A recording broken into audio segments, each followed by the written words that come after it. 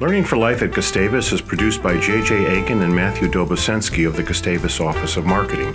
Will Clark, Senior Communications Studies major and videographer at Gustavus, who also provides technical expertise to the podcast, and me, your host, Greg Castor. The views expressed in this podcast are not necessarily those of Gustavus Adolphus College. The words college food do not typically whet one's appetite, conjuring as they do bland and boring mass-produced institutional meals. Happily for all of us associated with Gustavus, its food consistently ranks as among the best in the nation on college campuses for its variety and quality, among other measures. And my guest today, Steve Chelgren, is a major reason why. After graduating Gustavus in 1986 with a degree in psychology, and I'm happy to say a minor in history, Steve eventually worked for a time in the hospitality industry before returning to his alma mater in 1994 as Director of Dining Services. He is now Vice President of Auxiliary Services with management responsibilities that have expanded to include campus summer programs and conferences and camps, the bookstore, the post office, and print services. Under his leadership, Gustavus prepares and serves some of the tastiest and healthiest food in town, while also maintaining a focus on environmental sustainability. Moreover, he and his dining services team are crucial to the successful functioning of Gustavus, try imagining a college unable to feed its students, and to its strong sense of community as well, which the act of eating together does so much to promote. For all these reasons, I thought it would be interesting and fun to talk with Steve about his work and the ingredients, both literal and metaphorical, of Gustavus's exceptional dining services. So welcome, Steve. It's great to have you on the podcast. Well, thank you very much. I'm happy to have the invitation to join you. That's great. I wish we could meet, and eat at the same time. But you're in St. Peter, and I'm up here in Minneapolis, so we can pretend we're chatting over. Some of my favorites are the campus pizza and the gyros. I'm Greek American on my dad's side, so Gyros Friday, I'm there. Let's start with you and your background. How did you grew up? I think in International Falls, Minnesota. How did you get from there to Gustavus, and then from Gustavus to the psych major? Yeah, well, great question. Actually, I was born in Ortonville, Minnesota, so that's west central Minnesota. And I think prior to being a year old, my parents moved back to their hometown of International Falls to be school teachers. And so I was raised in International Falls, and that it's a hockey community, and I probably am the worst hockey player ever to come out of International Falls, but I sure loved the game. Just was never as good as I wanted to be. And so while I have lots of folks ask me, did you play hockey at Gustavus? And I say, no, I played at Gustavus. I didn't play hockey. Hospitality has been, it was my first job. I was a bellman at the Holiday Inn in International Falls. And as you can imagine, entertaining fishermen from all over the country and, in fact, the world leads one to see a lot of things that maybe 16 and 17-year-old people shouldn't see all the time, but it certainly was an education in how to take care of guests and help meet needs. And so that was my, I wanted to be a helper. That said, I looked for a private college. I toured all of the Minnesota privates and down into Iowa, and wanted that experience that wasn't a great big university. And I think Gustavus was probably my last stop on a whirlwind trip, and it just felt right. And we hear that time and time again from our students, our alums, and our employees, our faculty. There's just, if you connect with this feeling that's here, you just connect. And I don't know what the secret sauce is. I don't think anybody's been able to put an ingredient label on it. But it's here, and if you connect with it, it sticks forever. And so, that said, as a young person, I had a strong influence of a young medical doctor that lived in the neighborhood, and spent a lot of time with him and his family, and thought, a medical career probably is a start. Why don't we take a look at pre-med at Gustavus? And that lasted, and with my good friend, dear friend Jeff Rosoff, was his first year at Gustavus as well. Professor in math, yeah. And so I took a calculus class with him 8 o'clock in the morning, and I quickly found out that I wasn't going to be able to get through the mathematics portion of a pre-med major, and so it was disappointing. But my gosh, what do you know when you're 18 years old? Right. And so, like maybe 70 or 80% of the other pre-med majors that come to Gustavus, you start investigating, and so I took some history courses with Byron and with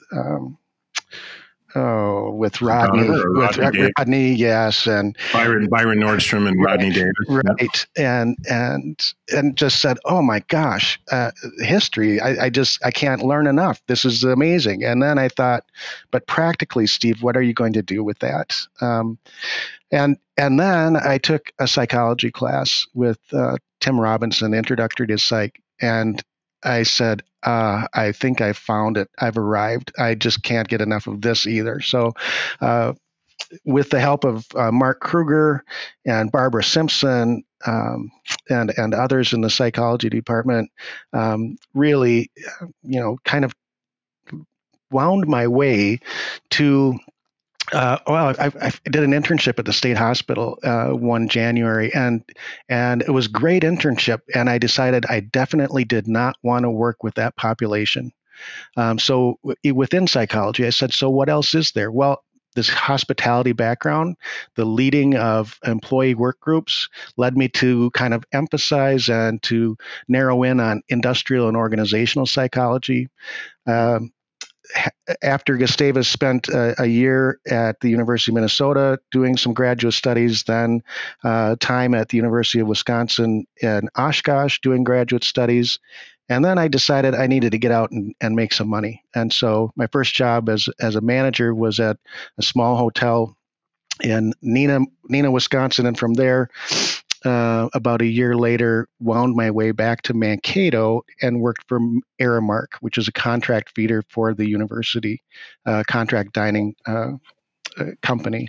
Which was then Mankato State University, now Minnesota State University, about 12 miles south of St. Peter. Correct, yeah. And so that was an introduction by fire, really.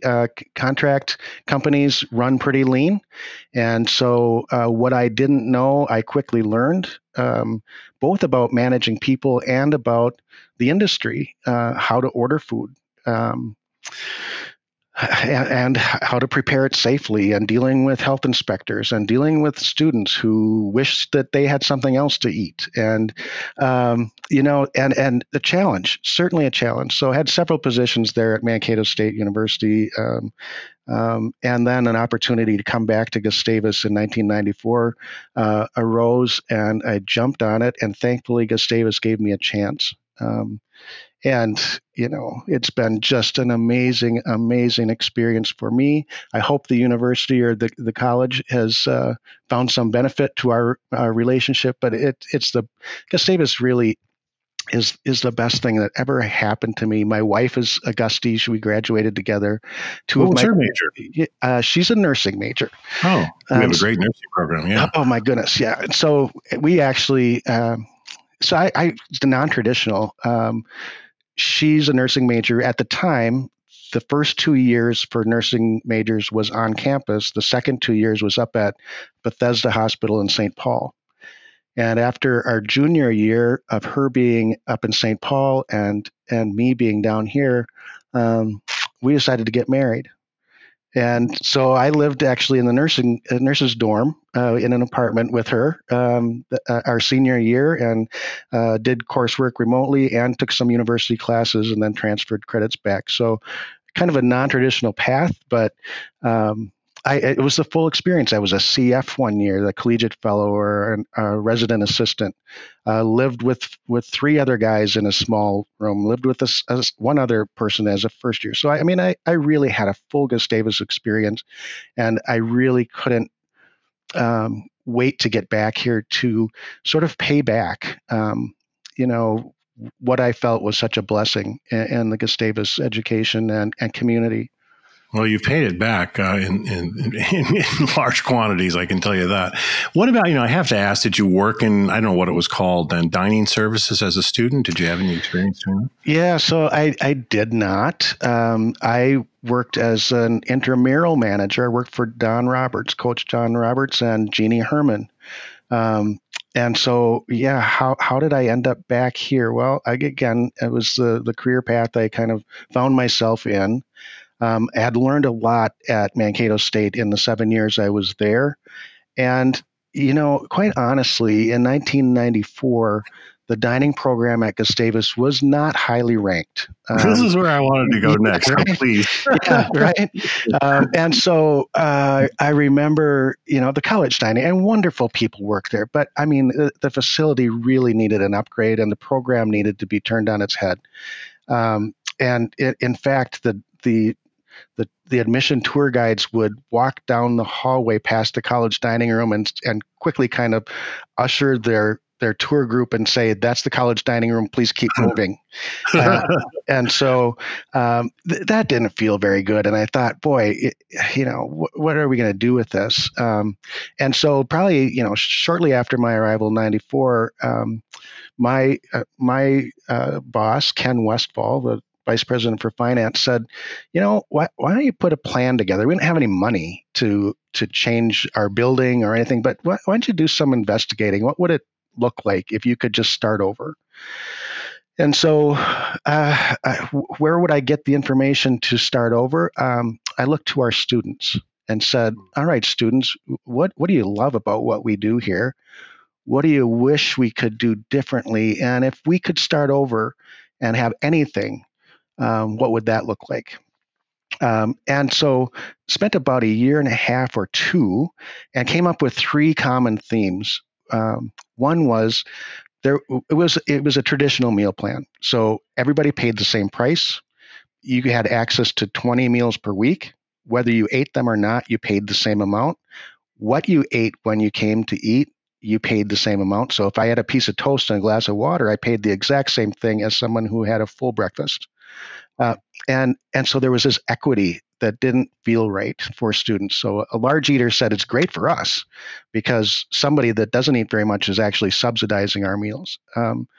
But the smaller eater said, this doesn't feel fair. The other thing in an all-you-can-eat situation is a tremendous amount of waste, especially in a condensed, crowded area where people are all jostling for their position in line, and it's, you don't want to go back into that crowded space, so you take 2 or 3 entrees and a salad and a dessert and 4 glasses of milk and a stack of cookies and a banana, and then you get out and you go, oh shoot, I have to be in class in 15 minutes. And so where does that food go? That went right in the garbage. And so we had a waste problem, we had an equity problem, and then in the traditional system, you have meal periods: a breakfast, a lunch, and a dinner. From breakfast from 7 to 9 or 10, and lunch from 11 till 2, and dinner from 4 to 7. That didn't work for our students. They said, we're in class, we're in labs, we're on the athletic playing field. We need to be open early in the morning and stay open well into the evening so that we can come and go when it meets our schedule, not your designated meal period. So we had equity, we had waste, and we had this sense of access. How can this work for a busy college student? So those three things together, we came up with an idea that nobody else would. And in 1995, the internet was just being born, right? So you couldn't Google college dining services and come up with, oh, here's the model we want to follow. We came up with an idea that what if we had a la carte? Everybody still participates in the meal plan, but what they eat, what they consume, they pay for. There's a direct connection between their pocket and their cafeteria tray, or better yet, there's a direct connection between their pocket, their money, and the garbage bin. So if I took 4 bananas, I'm not going to throw 3 in the garbage because I paid for them. I made this connection. So if we go a la carte, we've got the possibility of reducing waste. It seems like it's more equitable because I can come when it works for me. I can eat as much or as little as I want, but I know that if I eat more, I'm going to have to pay more on the back end. And then those lighter eaters, they could bring guests, they could bring family members, friends from off campus. They could use the meal plan that in a way that made sense for them. And then if we had a la carte, we could kind of open things up and shut things down in terms of areas of a marketplace type cafeteria that we could be open from early in the morning till late at night, depending on how busy it was. We would open stations up and we would shut stations down. So great. We had a plan. I sold it to the board of trustees. Always important. Always important. And we still had no money, to build a building, right? Yeah. But we had a plan, and that was great because we put the plan on the shelf, and then in March of 1998, a major tornado came through Nicollet County and did a real number on the campus of Gustavus Adolphus College, and it forced our hand. We needed to rebuild, and we had an opportunity to fundraise and to put a plan together. So we pulled that plan off the shelf, blew the dust off of it, and went to work. And it was just amazing. So not that having that tornado experience was a blessing in any way, but it did expedite our plan and our hopes to put together a new dining program for Gustavus. And what I can tell you, in 2000, then when we opened our doors, the dining service, the dining room, the marketplace cafeteria became the first stop of the admission tour. Yes, and not the let's keep moving, please. So it's beautiful. For people who haven't seen it, it's absolutely beautiful. It's full of light. There are a lot of banks of windows. There are different stations for different kinds of food. And what I find so interesting is that the 3 areas you identified and worked to really transform didn't have anything directly to do with what was being served, right? It wasn't like, we need to come in and change the menu. It was more profound than that. And those changes have really made our dining services distinctive nationally, in addition to the quality and variety of the food. Were there any complaints from students about the food itself beyond the 3 issues you've mentioned? In formerly or in the new? Formerly.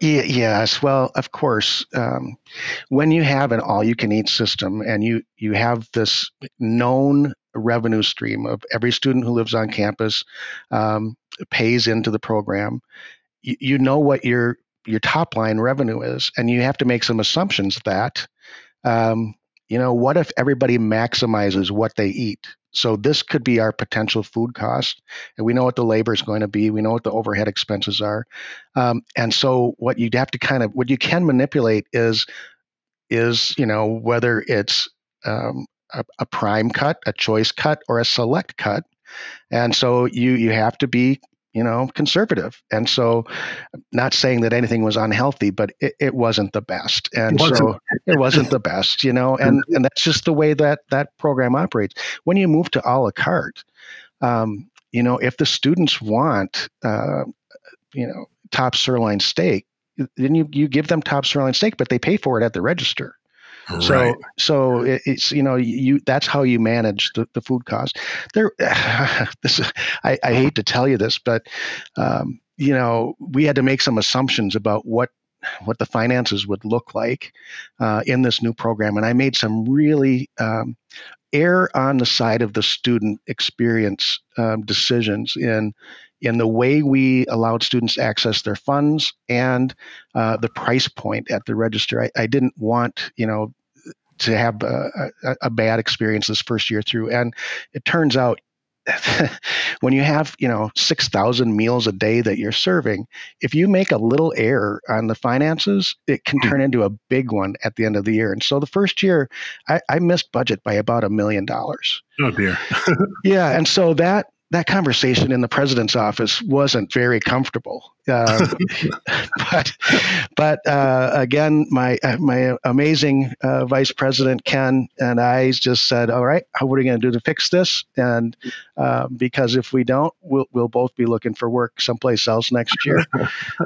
And so we did some tweaking, and that really is the key to. The key to the program success is that it's never stayed still. It's always changed, and we change based on what we hear as feedback from students. And so, right, every great thing that we do, I can't take credit for it. I give the students credit. And so a student might walk in and say, and they did, Gustavus Green's environmental group walked into the office one day, just a year or two after we opened this new program, and they said, "Have you ever heard anything about organic fair trade coffee?" And we really think we should have that here. And so I said, "Well, tell me more about it. I don't know that much about it." And they did. They educated me. And so I went to our coffee vendor, long-term relationship, and I said, what can you offer in terms of fair trade, organic, shade-grown coffee? And they said, "Yeah, kind of a fad. It's not something we're really interested in getting into." And I said, "Oh, okay." And so then a few months later, they were no longer a coffee vendor. I found somebody who was interested in that. This leads me to, sorry to interrupt, but this leads me to ask you about, because this is definitely a hallmark of Gustavus's Dining Services, the input from students that you don't just await. I mean, you actively seek it. And I wonder if you could say a little bit about the different ways in which that occurs. You started to talk about this, obviously, but how have students, beyond the fair trade coffee, how have students influenced choices made by you and your team? What are the avenues through which they can influence those choices? Right. So on probably most college campuses, there's something called, the dining committee or the food committee or something. And I wasn't interested in having a group of students sit around a table and complain. That's not productive. So you're exactly right. How do you give students a voice in a positive and proactive way? And so just small wins at first. And by saying that this kitchen that we have, this dining room that we have, this is not my kitchen. This is not the college's kitchen. This is your kitchen. And we want you to know that anytime you want, you can walk back into that kitchen and ask a question, take a look at an ingredient label. This is your place. So feel free to do that. First of all, it's not off limits. It's not this, don't go behind the closed doors. So informally, that kind of started percolating. And then I had lots of student groups and individuals come in and ask about, okay, not only fair trade coffee, but what about fair trade bananas? What about hormone-free milk? What about local? And so those things are hot buttons, and they have peaks and valleys over the years, and they change, and we have to change with them. But about this time, I became acquainted with, and now I'm very good friends with, our very own food philosopher, Lisa Heltke. Right, with whom I recorded an episode a few weeks ago. Yeah. Yeah. And so together, she and I, asked this question, how are we making choices for our students? And are we being the moral compass here? Are we saying, well, because we've decided fair trade is important to us, even though it costs more, is that really our place to force our will on your choice making? So how can we get those voices heard? And so she came up with this group we call the Kitchen Cabinet. And it's a group of faculty and administrators and students who come together once a month for breakfast, Monday morning at 7 a.m. So that kind of self-selects some people out. But we don't sit around and complain about things. We ask the question, where did the noodles in the chicken noodle soup come from?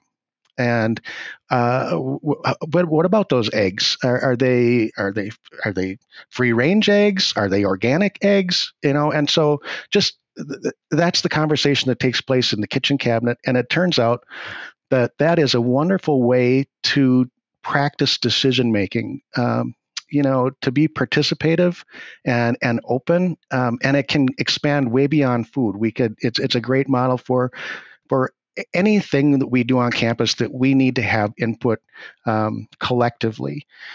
And my goodness, we've just had such a great experience with that. I think we're on 15 years or so of the kitchen cabinet. And at one point, I think it was the most sought after committee on campus from faculty, because, well, not only did you get a good breakfast, but it felt like we were doing something, and so it wasn't just talking about it. We were actually doing something, and some real stuff.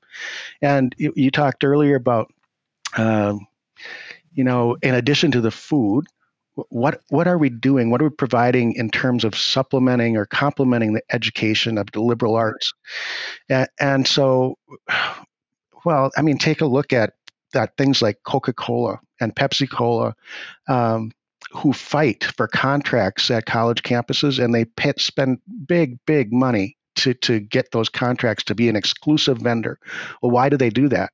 Because we have students on campus for 4 years that are going to only have Coke products or only have Pepsi products, and we're going to develop habits, right? And they'll become lifelong Coke or Pepsi drinkers because of the exposure. And I thought, okay, so what else are we doing to our students? How many times a day do we have an opportunity for them to say, fair trade bananas? Tell me more about that, and why would I pay more? So that when they leave Gustavus and our liberal arts and they walk into a grocery store and they're spending their own money, they're making a choice. Do I buy the 19 cent a pound bananas, or do I buy the $1.19 a pound bananas? Because I know that I'm supporting something beyond the banana or beyond the peel, like our fair trade banana folks like to use as an advertisement. So yes, there's all kinds of reasons why we can educate outside the classroom, and that's what's so fun about what I do, and the fact that we can lift up the local farmers. We can lift up our own Big Hill Farm on campus. Right. I wanted to ask you about that in a second. I just think, again, the way this, I suppose all campus dining services could say this, but we really do it, and you do deserve a lion's share of the credit for this. Is the way in which the dining services, it's not just about feeding students, right? It really is a part of their education at Gustavus, and it's a part of their education that will stay with them, we hope, as they continue on and leave the Hill. But you mentioned the Big Hill Farm, and that I did want to get into. We talked with Lisa Helke about that a little bit, but tell us about the relationship of that farm, what it is, and its relationship to dining services. Right. Well, for full disclosure, it's not a farm. It's a couple acres, that we plant a bunch of vegetables on, and do. It's more of it's both educational and productive. But it started as a thought. Again, it was one of those things where students walked into the office and they said, "We think we should have a farm on campus." And so I said, "Great. Let me know when you get that up and running, and I'll buy all the produce from you." And that wasn't the answer that they were looking for. They just wanted to give me the idea and then let me do it. And so a couple of years later, a different group of students came in and said, we think there should be a farm on campus. And this happened, probably over an 8 to 10 year period. And finally, there was a group of students who said, "Super. What are our choices for where we might place this? And we'll get the volunteers together, and let's go." And so it started off very modestly, and then became sort of under the direction of our Johnson Center for Environmental Innovation. Former director Jim Donchi was their supervisor. A group of students who, started planting in the fall and winter, started planting seedlings in the greenhouse, and then spent their summers tending the garden. And it wasn't always successful. Crops fail. Or it turns out, if you don't know much about zucchini, you might think that a 5-pound zucchini is great because that's a great big zucchini. And why wouldn't I want that? And so if I say, we're going to have to send that right back to the compost pile, that doesn't feel very good, but it's a learning lesson that, zucchinis need to be a pound or so, or maybe less.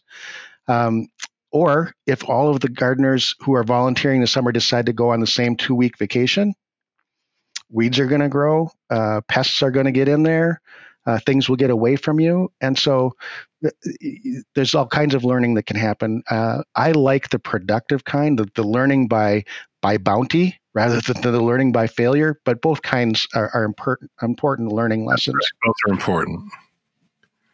And so we because of our current pandemic experience, we haven't had any gardeners on campus. We haven't had that the luxury of having a campus garden this summer. However, we've got a couple of new co-directors of the Johnson Center. I think they'll be interim until we can find a permanent replacement, who are thinking about it differently, more sustainably. How can we make this a productive educational experience, and have maybe a few failures in there too, but mostly productive. And so looking forward, we're starting to have those conversations right now about how are we going to move this forward next year, hoping that we can be back to some former sense of business as usual by next spring. It will happen, I'm convinced. And I think it's so, I just love that. The fact that the farm, the garden is there. And by the way, I didn't know how often students had come to you over the years. That's news to me. As an avid gardener up here, a vegetable garden with my wife, Kate Wittenstein, formerly of the history department, we are part of a community garden, and then we donate some of the produce to the food shelf. It's just, the learning that goes on in that garden is extraordinary. And I had to learn the hard way about the zucchini, by the way. I did learn that lesson very early on. But it's just terrific. I think that we have that going, call it a program, but that endeavor.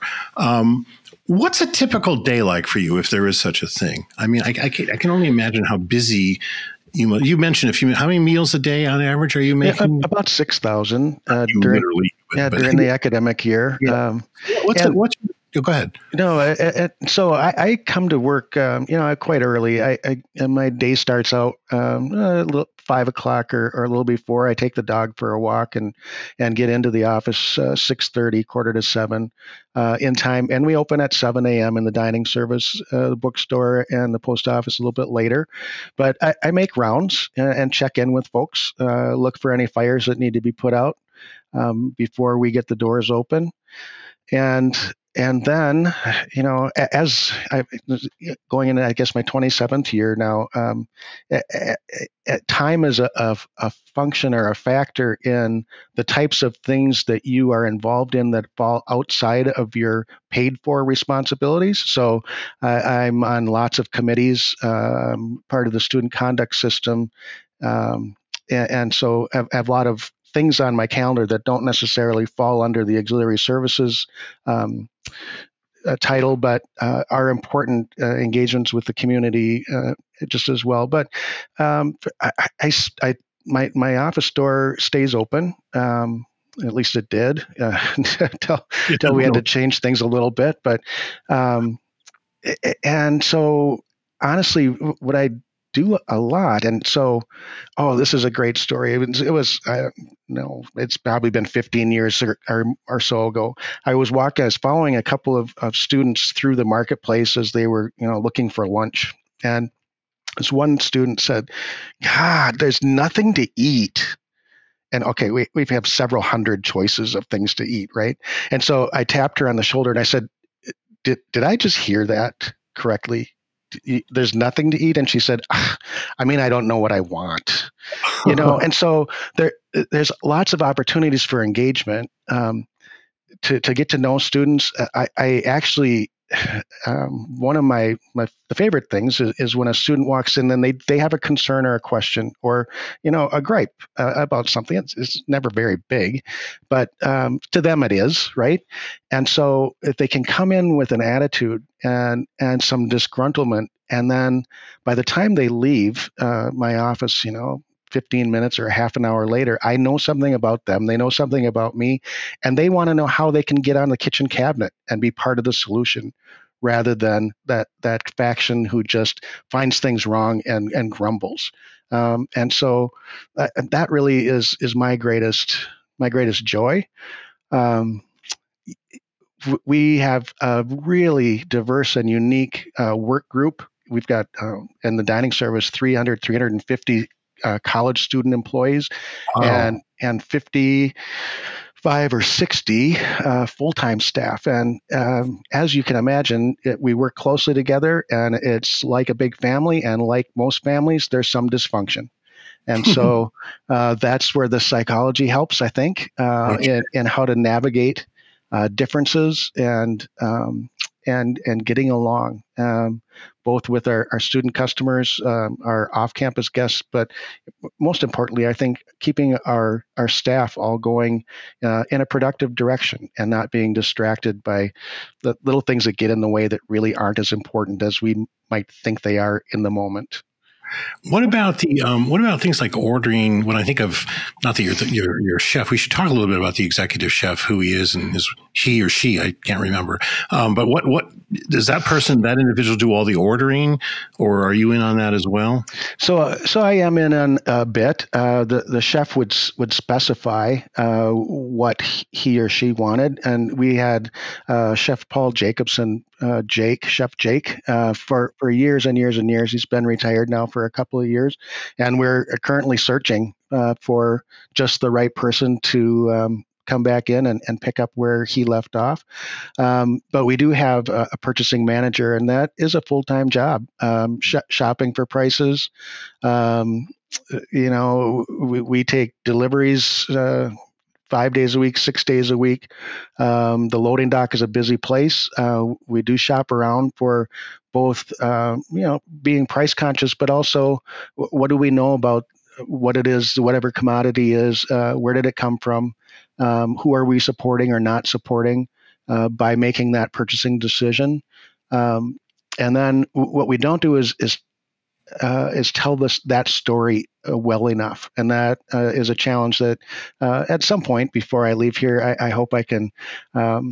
I think I can. I hope I can get on top of, so that we tell the story again. It's as part of the educational process of the institution, and say, okay, so this is something that you do every day. You're going to eat every day for the rest of your life, and how are you being a conscientious consumer? What choices are you making? Who are you supporting or not supporting in the choices you make? And then how are you going to share that news? How are you going to share that information with others and be an influencer? So That's where the dining services has such a, I think, an incredibly important role to play in educating our students, and not just our students, all of us at Gustavus, as part of the overall effort towards sustainability or the greening of the campus. And by the way, that reminds me, we should say something about the innovative Gustyware, as we call it. Gustyware. Tell us a little bit about that. Speaking of yeah. sustainability. So one of the unintended consequences of having an a la carte program, um, it wasn't intended, but it was maybe unrealized how big of a factor it would be. Is that if you pay for 4 bananas, you can take 4 bananas out the door with you, right? You don't have to consume them in the confines of the dining room. So we ended up having just a ton of takeout containers, cardboard boxes, floating around campus, blowing in the wind, quite literally. And when I did the math at the end of the first year or two or three, it was like, 250,000, 350,000 boxes that we're consuming. And so, rightly so, some students were concerned about it as well. And I said, well, gosh, what can we do about that?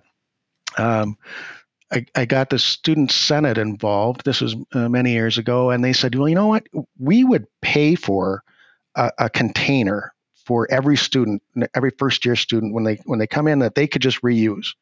And so I said, that's very generous of you. I think I'll call the health department and see if they've got any questions about that. And so I did, and my first answer that I received was, well, that seems okay.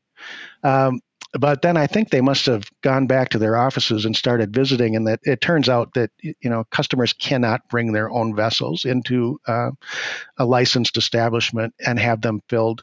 They need to be owned by the institution or the establishment and cleaned by the establishment. So we couldn't just give everybody their own copy and have them be responsible for it. We had to purchase reusable takeout containers, and great story. It ended up, after some looking, being a product of the Nordic Ware Company. Who also, I think, Grandpa from the Nordic Ware Company was a Gustie at one point. And so there was a connection, albeit, shirt tail, to the college. And so that started our Gustieware program. It's a microwavable, reusable container. I have a couple of different sizes that students or others can use in lieu of a takeout box, a cardboard, compostable takeout box. And the caveat was that you need to bring that vessel back to us so we can clean it. And we fought that battle for years. That it turns out students are great about taking the environmentally responsible choice option in a reusable takeout container, but they're not very good about bringing it back. Yes. And so they were floating around all over campus, and so in off-campus apartments, and faculty and staff are not immune. I had one administrator say, "Oh, Steve, Gustieware, I love the program. I must have about 15 of them in my office." And I said, "Yeah, so no. The idea is you got to bring that back." I found it everywhere. I've seen it in the restroom. I mean, I even thought at one point of doing a photo essay for the weekly photo essay for the student newspaper. Where I found Gustieware this week. Anyway, how have you solved that problem? We did. We actually had another student, and it turns out it was my daughter, was doing some, it was a class project. She did a cost analysis of paying someone to go around campus and collect Gustieware from designated Gustieware bins versus the replacement cost of ultimately those Gustieware pieces ending up in the trash. And she convinced me that it would be cost effective to pay students and or part-time non-student workers to go around building to building and collect. And so we do that. And that it has made sense for us to do that. In this time of pandemic, I don't think it's safe for us to be sending people into residence halls unnecessarily, especially non-student employees, to collect. And so we're going to suspend the Gustieware program just temporarily, and go all compostable takeout containers. In the short term here. So we've had to make some tough environmental decisions that go 180 degrees in the opposite direction from where we want to go, and I think all colleges are finding they're in the same boat. Disposable boxes and cutlery and cups, and it's going to be in short supply as colleges ramp up, because who in the industry would know, and lead time on some of this is 12 to 18 months if you're going to influence a manufacture and production. So it's good. We'll see. It's one of the unknowns as we're moving forward, and that, I'm sure you visited about that with other people from campus. But it's going to be an ongoing story about what kind of influence this pandemic has had on our ability to provide just basic needs, and in terms of feeding students and community members. Well, one thing I'm confident of, and I know everyone is, Steve, is your ability and the ability of your team to nourish the students, both in terms of the food, but also in terms of their learning. You do just such a great job at that. And I confess, what time is it? It's about 10 o'clock. My stomach is growling. I'm hungry, and at this point I would be heading to the marketplace for a little late nosh, right? to bring back in my Gustieware. And the other thing I love are the waffles with the Gustavus, the Three Crowns logo. Those will still go on, I hope. Of course, of course they will. So you do a fabulous job, and I know the dining service is just part of your now, much larger portfolio. It's great to chat. Good luck with everything as we transition to lots of unknowns, but we're bringing at least some of the students back in a couple of weeks. And I'll see you back on campus at some point. I would look forward to to welcoming you and others back on campus, Greg. It's been great visiting with you, and happy to tell the story. Thanks so much, Steve. Take good care. All right, you Bye-bye. too. Bye-bye.